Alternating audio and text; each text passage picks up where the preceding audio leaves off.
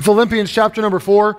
We have 2 more weeks in this book, and then we are officially closing the book on Philippians. So we're going to read verses 14 through 19. Next week, we will wrap this up. But I want us to see one more thought here this week before we conclude verses 14 through 19. This is coming out of Paul saying last week that he had learned to be content, that in any state he was content, whether he was abased or abounding, whether he was poor or rich, whether he was hungry or well-fed. He learned to be content through that, and he learned that he can do everything through Jesus who strengthens him. And now he moves right into verse 14. Notwithstanding, ye have well done that ye did communicate with my affliction. Now ye Philippians know also that in the beginning of the gospel, when I departed from Macedonia, no church communicated with me as concerning giving and receiving, but ye only. For even in Thessalonica ye sent once and again unto my necessity. Not because I desire a gift, but I desire fruit that may abound to your account. But I have all and abound. I am full, having received of Epaphroditus the things which were sent from you, an odor of a sweet smell, a sacrifice acceptable, well-pleasing to God. But my God shall supply all your need according to his riches and glory by Christ Jesus.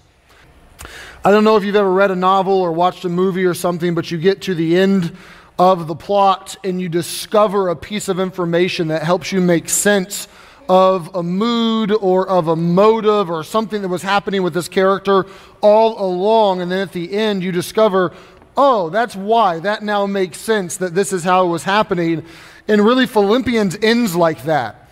I've let you know beforehand that when we got to certain portions of this text that, well, this is a thank you note, and they had supported Paul and they had given to him. But Paul had not said this explicitly until this point. He waits to the very end to actually tell you explicitly why he's writing this. And at its core, this is a big thank you letter to a church to say, thank you for giving to me. Thank you for supporting me. Thank you for the finances that you've invested on Jesus' behalf.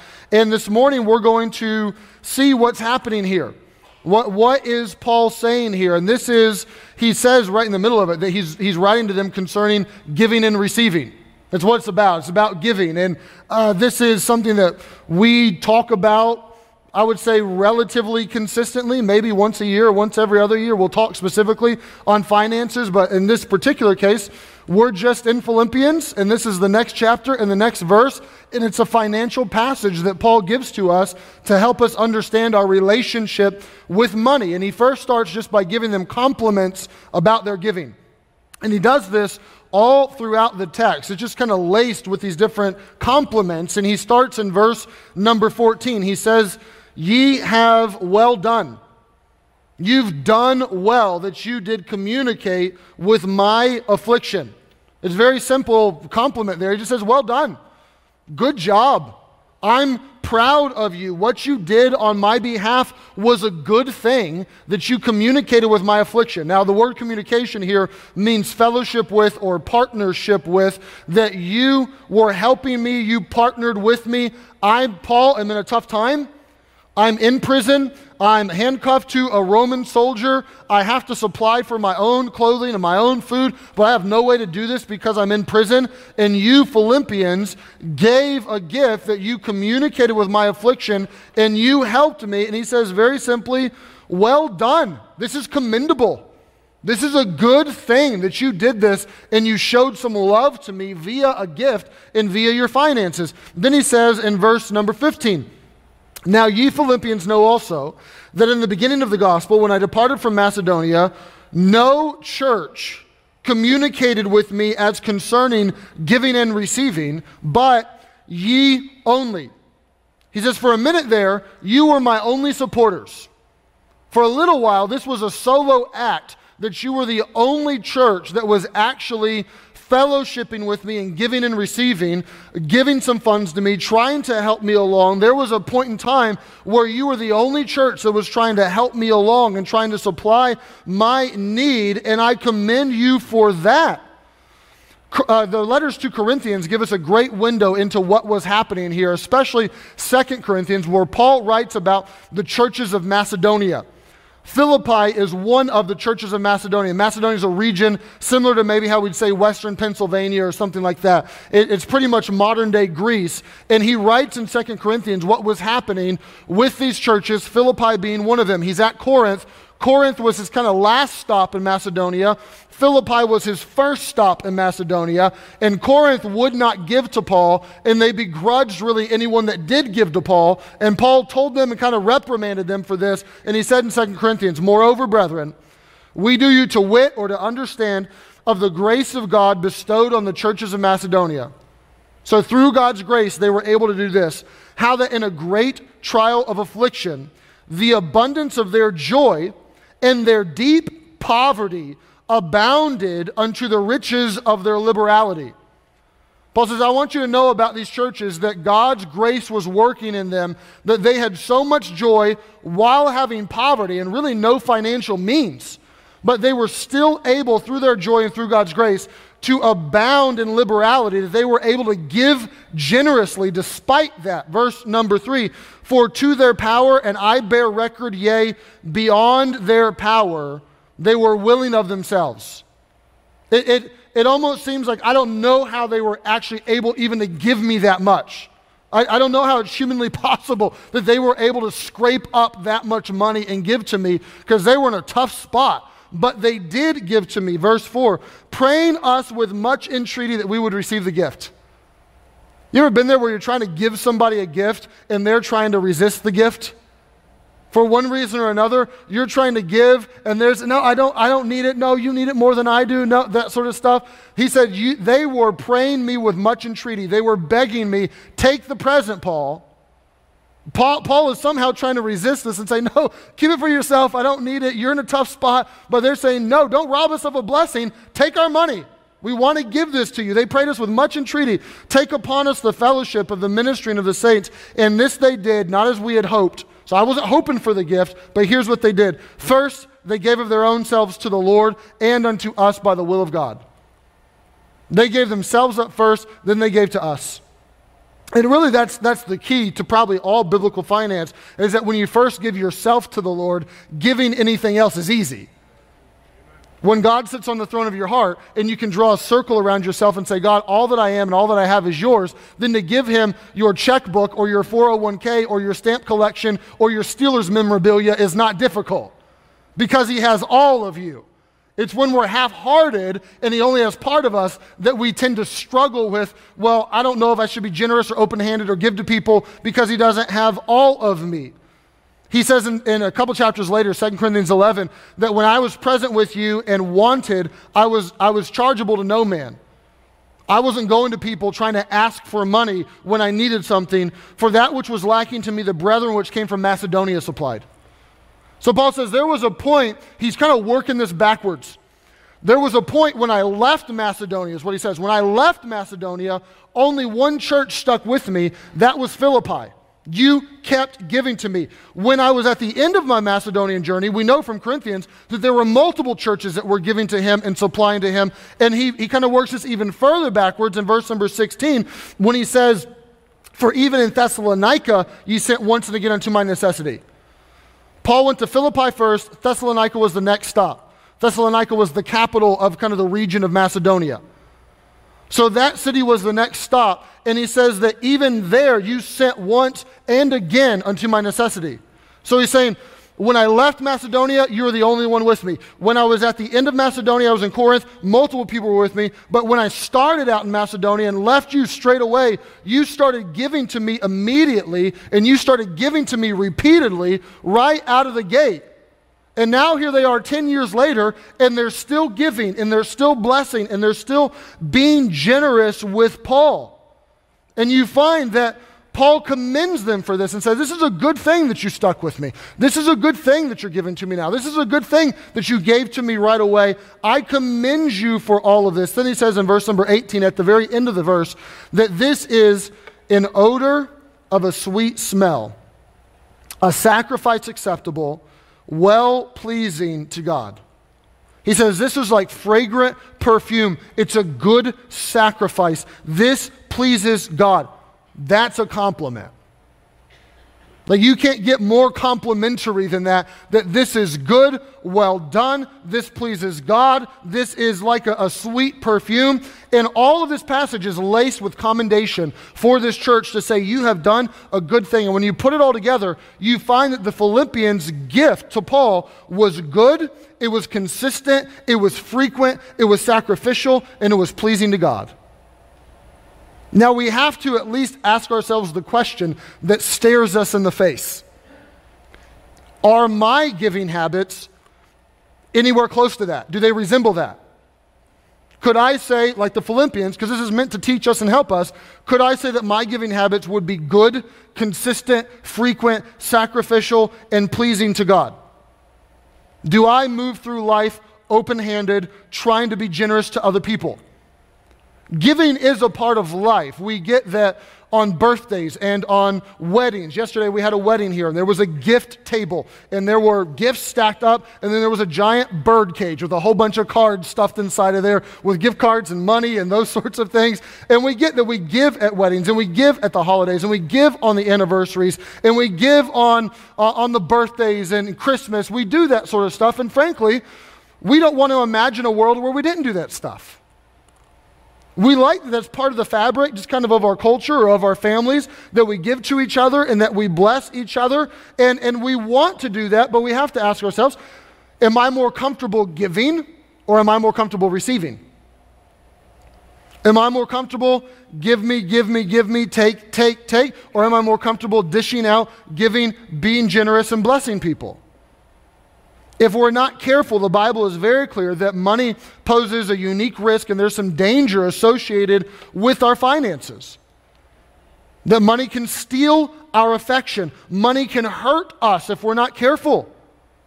Paul says to Timothy that those that desire to be rich, that have this craving for riches, pierce themselves through with many sorrows.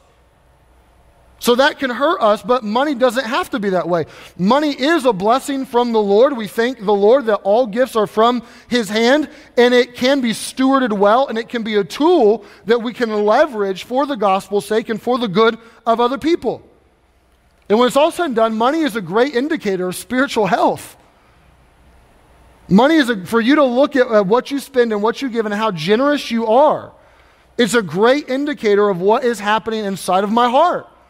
And if you go through life tight-fisted, greedily wanting to get so I can spend, get so I can spend, get so I can spend, then that's a surefire sign that there's something spiritually off in the heart, or you just don't get the heart of God as far as His people and how we should move through life with open hands.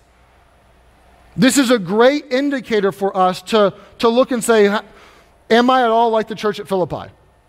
And when it comes to giving, some people will stop at nothing. And I mean that in both senses. Some people will make every excuse they can on why they cannot give and they cannot be generous. And here's what I have. And this is what I love about the churches of Macedonia. You see from Corinth that they were hard up. Like they were not financially thriving, but they were still giving. So some people make excuses, then other people take the approach of Philippi and stop at nothing in the sense of, I'm just going to give no matter what. I'm going to prioritize this. And Paul says, this is a commendable thing. Well done. Good job that you held your money openly and you wanted to share that with others. You wanted to contribute to projects. You wanted to be a generous person. I've said this maybe in the past 2 years, maybe once, perhaps twice, I think maybe only once, but for my wife and I, we kind of have a very simple rubric of how we want to approach finances biblically, and it's 3 parts. That we want our generosity to be prioritized, we want it to be percentage-based, and we want it to be progressive. Those are our 3 parts. We want to prioritize our generosity and our giving. That's at the top of our budget. I could put it at the bottom, it wouldn't really matter, but for whatever reason, we just have it as the first thing listed because we want to give that first. We all know that if we wait till money's left over at the end of the month, that it's never left over at the end of the month, and we're not as generous as we want to be. So we prioritize it and we put it at the top and make it a non-negotiable. There are some things that are flexible when it comes to giving gifts and birthdays and weddings and graduations. That's a bit flexible. But our true giving is prioritized and it's percentage-based. That's a biblical concept before the law. with Abraham and Melchizedek, then in the law that is good for us to take note of, that in the Old Testament you see the tithe, that's just 10%, it's percentage based, and we try to base it on that, so as our income scales up or down, the percentage just stays right there with it rather than putting it just in terms of dollars, and then we try to be progressive. So we're young Christians, grew up in Christian families, and we're taught biblical giving and to be generous from an early age. Not everyone in this room had that luxury, that privilege of parents that taught you this, and being generous is just something that it's new territory for you. But we had that early on, that as children or as 20-somethings, as single people, before we met each other, we were both giving already. We were both at least giving 10% of our income away just because we wanted to. But then as we've got married and we've gone through life, we've tried to be progressive with that. And we've learned that if you have a family of 3 living on $30,000, giving 10% of your income away is very difficult and very painful. You have to trust God for that when you're trying to live on that much money. But if you're a family of 3 living on $300,000, giving 10% away is not that painful. You still have a lot of money left over, or you should. I don't know. I don't make that much money. Maybe you do, but you should have some money left over if you're just giving 10%. So we've tried to increase our percentage. Early on, we were able to take 10 and go to 11, then go to 12, and then add a decent chunk for missions in there, and then add some to our building fund here at the church. We have some, it's a very small percentage, but we have a percentage of our income that we give to alms, that we set aside, and we don't give through our church. We just bless people with, and we have a Haitian girl that we support and try to give her what she needs in school supplies and that sort of stuff each month, and we just give away to needs that we see.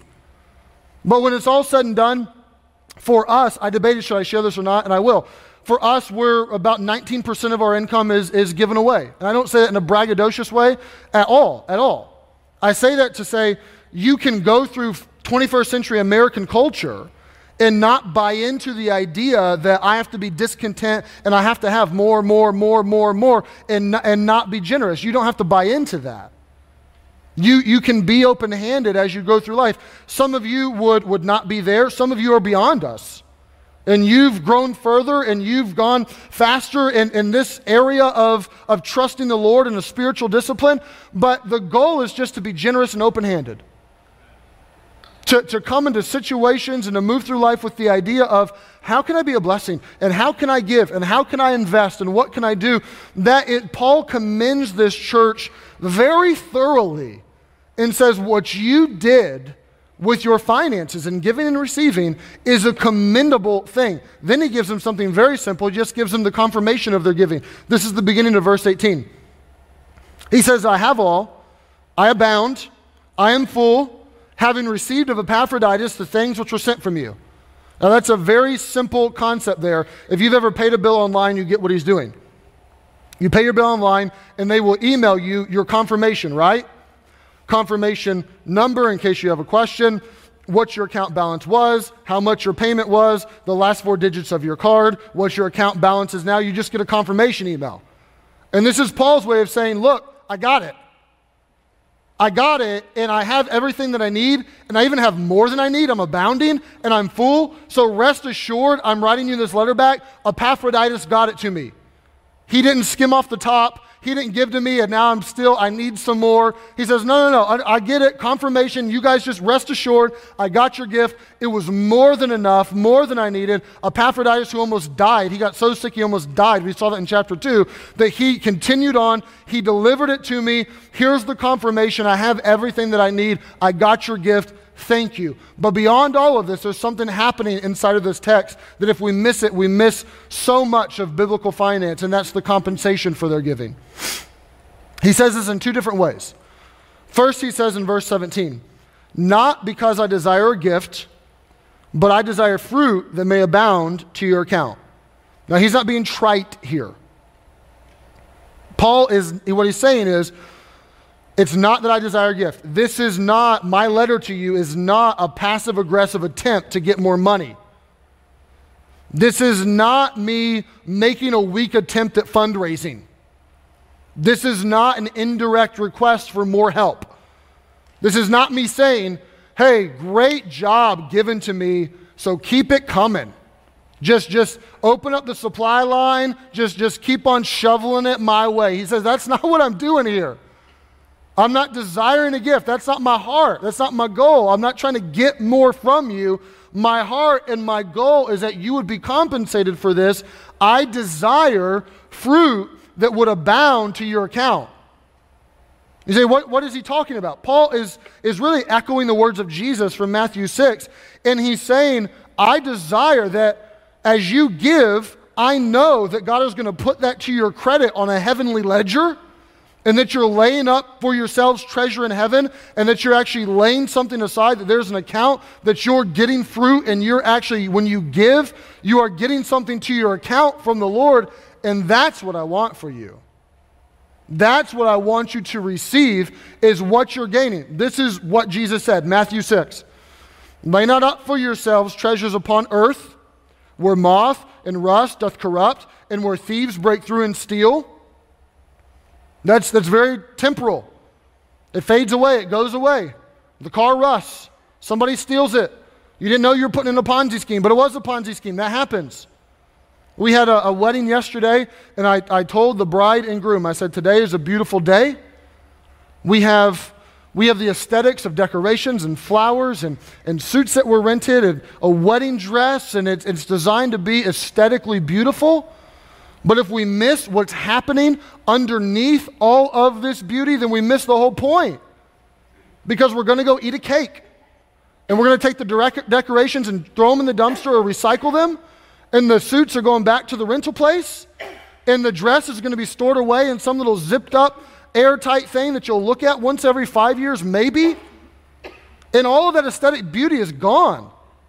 But if you get the gospel beauty underneath all of this, that this is meant to be a picture of Christ and his bride, and him pursuing us and wooing us away from our idols and trying to win us to himself, and us choosing him and making a commitment, and now his unconditional love is given to us. If we get that beauty, then we get what this day is all about. And this is really what Paul's saying. Get what this giving stuff is about.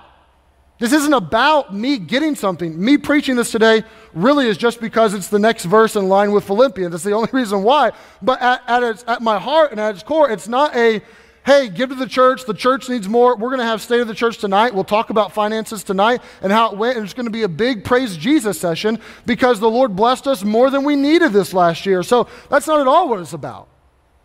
It's about us understanding biblically that fruit is to our account. And that's what he says in the next verse. Jesus says, but don't do it on earth, but lay up for yourself treasures where? In heaven. Because moth and rust doesn't corrupt there. Thieves do not break through nor steal, for where your treasure is, there will your heart be also. Where you invest, your heart follows right along. If we make the State of the Church announcement tonight, we're going to talk about all this stuff. I guarantee you, if you give regularly to this ministry, you naturally thought, oh, I want to be there. I want to know what's happening. If you don't give regularly, you probably thought, take it or leave it. I don't really care that much. Why? Because your heart follows your treasure. This Friday, we went to a Pirates game as a staff, a church staff. And I like the Pirates. Go Bucks. You know, I'm glad that they could possibly make the playoffs, maybe. I try to keep a rough pulse on what they're doing, but I haven't checked the Pirates score but maybe 2 or 3 times the whole year to find out how that specific game went. But we had bought tickets. Of course, there was rain delay and it was crazy, you know, with the game that night. But we left the city before the game was over. And the next morning, Saturday morning, I had this thought, I want to see who won the Pirates game. Now, why didn't I the day before that or the day before that or the week before that want to know what the Pirates score was? I wanted to know because there was a little bit of investment in that game with the ticket. So suddenly my heart automatically cared a little bit more about what the score was. And they lost, 1-0. It was a boring game, but I cared. Why? Because there was a little bit of investment there, right? Right now, if you've been following the news at all, in India, there's massive flooding happening, especially in the region of Kerala, where we actually have several missionaries. We have Shaju and Shabu Simon, who are brothers, who are running a really big ministry there in India with a lot of moving parts, and we have a pretty heavy investment there. Maybe a few of you have been over there. Pastor and Kathy Smith have led several trips over to India, but this week we emailed them and said, hey, what's happening? Are you using your campus to host people as relief aid and trying to supply food to people? Can we help? And they emailed back, not right now, but it looks like in the next couple days we'll get approval and the government will make us an official site where we can help people. So they emailed us late last night and said, we're approved, people are coming our way, open up the supply line if you can. And Pastor Smith this morning at, 6:30 in the morning, texted me, hey, I heard back from Shabu, can we send them a couple $1,000s? Yes, send them a couple $1,000s, let's help them out. But you know what's going to happen in my heart because we have made as a church an investment to help them care for people that are really in a tough time right now? I'm going to be more in tune with the news. I'm going to watch and keep a closer eye on what's happening with the flooding in India because there's some treasure there. So when your treasure's there, your heart follows also. And Paul says, look, I commend you, but understand you are getting fruit to your account. You're making an investment here that's an eternal investment. And then he says in verse number 19, but my God shall supply all your need according to his riches and glory by Christ Jesus. We mentioned this last week with Philippians 4:13. I'll say it again this week with this verse. You cannot wrench this verse away from its context and just begin to run with it and apply it to whatever you want. You have to understand this in light of the whole. He's saying, you are giving and you are being generous, and you're going to find that in so doing, God is going to supply your needs as well. It's a law of sowing and reaping. This is give and it shall be given unto you, that your obedience and your generosity is going to bring God's reward. You can't go through life stingy and greedy and then run to Philippians 4:19 and say, God, you owe me. That's not how it works. He doesn't owe you if you give to him anyway. You can see that in Romans, but this isn't how it works. This is if you give, then naturally you're going to be given to, and he'll supply your need in light of what you're doing and how generous you are. He's saying you Philippians are the supply line, so you're going to find that God's going to continue to supply you. And I have found this to be true personally and corporately. On a personal level, before I was ever a pastor, I found this principle to be true, that as I'm generous, God is generous back to me. I found this to be true corporately. This is why really about the only time we talk about finances other than just updating you what happened, but the only time that we kind of really encourage you deeply to give is missions conference. We do it every October, and we encourage you to really consider giving to missions, and our missions program is not money that we take and we use. It's all, we give it away. 100% of it, we give it away. And we encourage you there. Why? Because I get, and we get that even corporately, when you're on the give as a church, and you're wanting to bless people, and you're wanting to say, hey, you're a guest today, go by the guest center and grab a gift bag. There's probably not, $12, $13 worth of stuff in that gift bag. It's not uber expensive, but we want to bless, and we want to give, and we want to support people in India and give them a couple $1,000s. We want to have missionaries that we're giving to. And this year it'll be, I forget the exact number, $240,000, $250,000 that over the past 12 months we have just given away. And so let us bless the Tri-Life Baby Center in Lower Borough, and let us bless this missionary, and let us bless this project, and let us be open-handed as a church. We don't do it out of a selfish motive. We do it out of love for Jesus and understanding we want the gospel to go forward, but it doesn't hurt that Philippians 4:19 is there, that God supplies and he gives, and you know what? We've given more to missions than we have, I think this year ever than in our history. I'm not 100% sure on that, but I think ever. And we've had a great financial year, even personally, and I believe that those two coincide. They go hand in hand. When you give, God supplies, and Paul says, understand the reward of what's happening here. You give to other people, and this comes to you. And I'll take just a time out for a moment and just commend you as a church for getting this. I don't know that every single person in the entire church gets it, but I think as a whole, we get this. I love that as a pastor, we'll get to missions conference. We'll have 6 or 7 missionary families with us, people that are saying, I'm giving my life to Jesus and the gospel to go take it around the world. And they, in my eyes, they're heroes. They're not super Christians. They're not any better off spiritually than you are. You can do that too. But they're heroes for surrendering to the call and doing it. And I'll probably say 7 or 8 sentences total over the course of 3 or 4 days that let's take up an offering on Sunday and let's just take that offering and divide it amongst the missionaries and bless them. And I will have to do very little as a pastor. I just have to say we're going to do an offering. That's it. I don't have to pitch you. I don't have to sell you. I just say that, and $25,000, $30,000 will come in for our missionaries that we'll divide between them and just bless them with. So I commend you for that. My wife and I are a part of that, but we're a very small part of that, a very small part of that. So I tell you what Paul told the Philippians, well done. It's a good thing. Thank you. This is awesome, but understand what's happening when we're generous.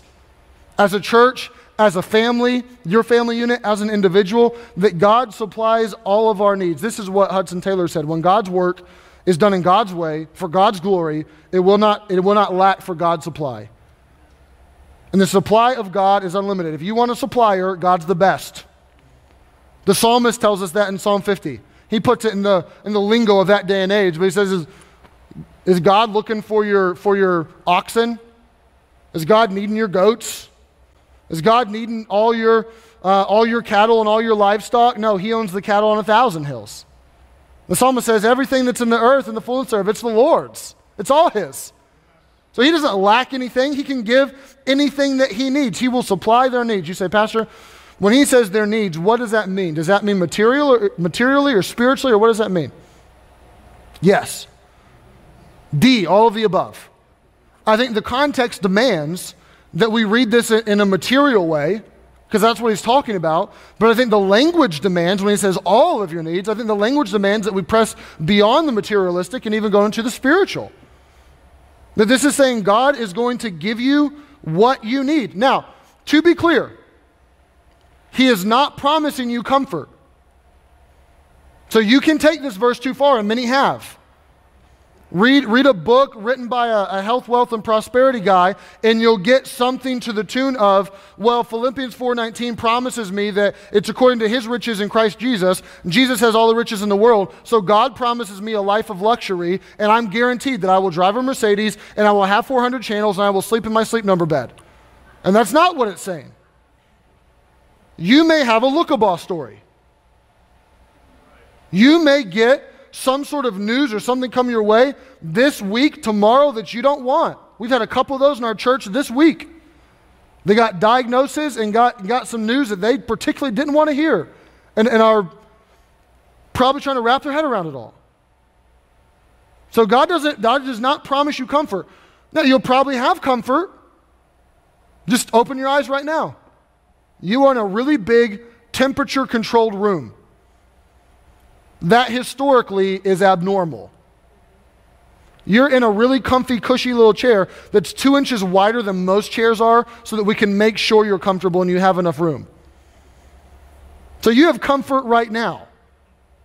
We've said this. If you have a pet that you feed with no intention of eating it one day, you're very comfortable. You got money. If you take your phone that's working just fine and give it to the Verizon agent with more money so you can get another phone that's working just fine, you're comfortable. So odds are you probably will be comfortable, honestly, but God's not promising you that.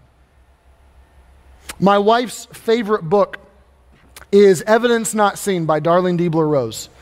I discovered this early on in our dating relationship. That's Darlene Deibler Rose there. And I wanted to know what her favorite book was because I wanted to know how her brain worked. I wanted to know what made her tick and what she enjoyed. So she told me very early on, maybe a week or so into us kind of starting to talk and develop a relationship. So I ordered the book and I began to read it. And I've probably read it 2 or 3 times. I'm sure my wife's read it more than I have. But it's the story of this lady who got married and surrendered to the mission field. And her husband in the 1940s went to Indonesia to be missionaries. And World War II broke out, and very quickly, her and her husband found themselves in prisoner of war camps, Japanese prison camps. Her husband in one, she in another. Her husband died in his camp. And she writes about her experience and what happened to her in that camp. I have a couple just pieces of this book in your notes today. She starts her book and she says, I began to write the story of my experiences for my sons. I wish them to know, if ever difficult circumstances come in their lives, that their mother's God is still alive and very well, and his arm has never lost its ancient power. She says in the middle of the book, when she gets into the midst of how starved she is, that she is just being emaciated and just has been whittled down to nothing and being tortured, and her friends that she's there are going insane literally and being broken down. And she writes and says this, I was to discover, however, that when I took my eyes off of the circumstances that were overwhelming me, over which I had no control, and I looked up, my Lord was there, and deep in my heart he whispered, I'm here. Even when you don't see me, I'm here. Never for a moment are you out of my sight. This lady discovered that God was going to supply all her needs in Christ Jesus according to his glory, even though she was hard-pressed to eat anything in a given day. And so you can't twist verse 19 to be this God's my genie and I get whatever I want. But he is saying that if you are generous, then you trust me, then I will give you everything that you need and I will supply whatever needs you have. And here's what it comes down to. Most people that we're surrounded by, especially unbelievers, have elevated money to a divine status. And they spend their lives sacrificing many times their happiness, their health, their families, their children, in an effort to get more money, in an effort to be rich. And they end up paying homage to money rather than to God, and they become workaholics, husbands and wives, who are busy trying to earn enough money so I can pay off the expensive mortgage and the too expensive car loans that we didn't need to get in the first place, and the student loans and everything else, and to get enough money so that people think that we have money. And a lot of people just fall in that pit of trying to get and elevate money up to the status of God. And if you're not careful, even as a Christian, money can get the upper hand on you. And it can begin to hurt you and subtly tempt you to prioritize it over your family or over the Lord himself. And we have to guard ourselves against that. And at its core, this passage is designed to show us the antidote. So how do I do that? I got marketing machines screaming at me. I got everyone around me trying to tell me I need to keep up. And even my own heart, I'm feeling these internal urges that I need to make more, have this. How do I do this? Well, you see it in Paul and the Philippians. Paul is content, but he's not content in their gift. He's content in Jesus. It's not about the gift. He told us that. It's not about the money. It's about Jesus. You find that the Philippians are willing to give. And if you can have that pressed into your heart, you'll have everything that you need. To know that I can be content with my station in life, and it's not because of what I have around me, it's because I'm content in Jesus, and to move through life with an open hand, being generous, you'll have everything that you need to war against what money wants to do to your heart.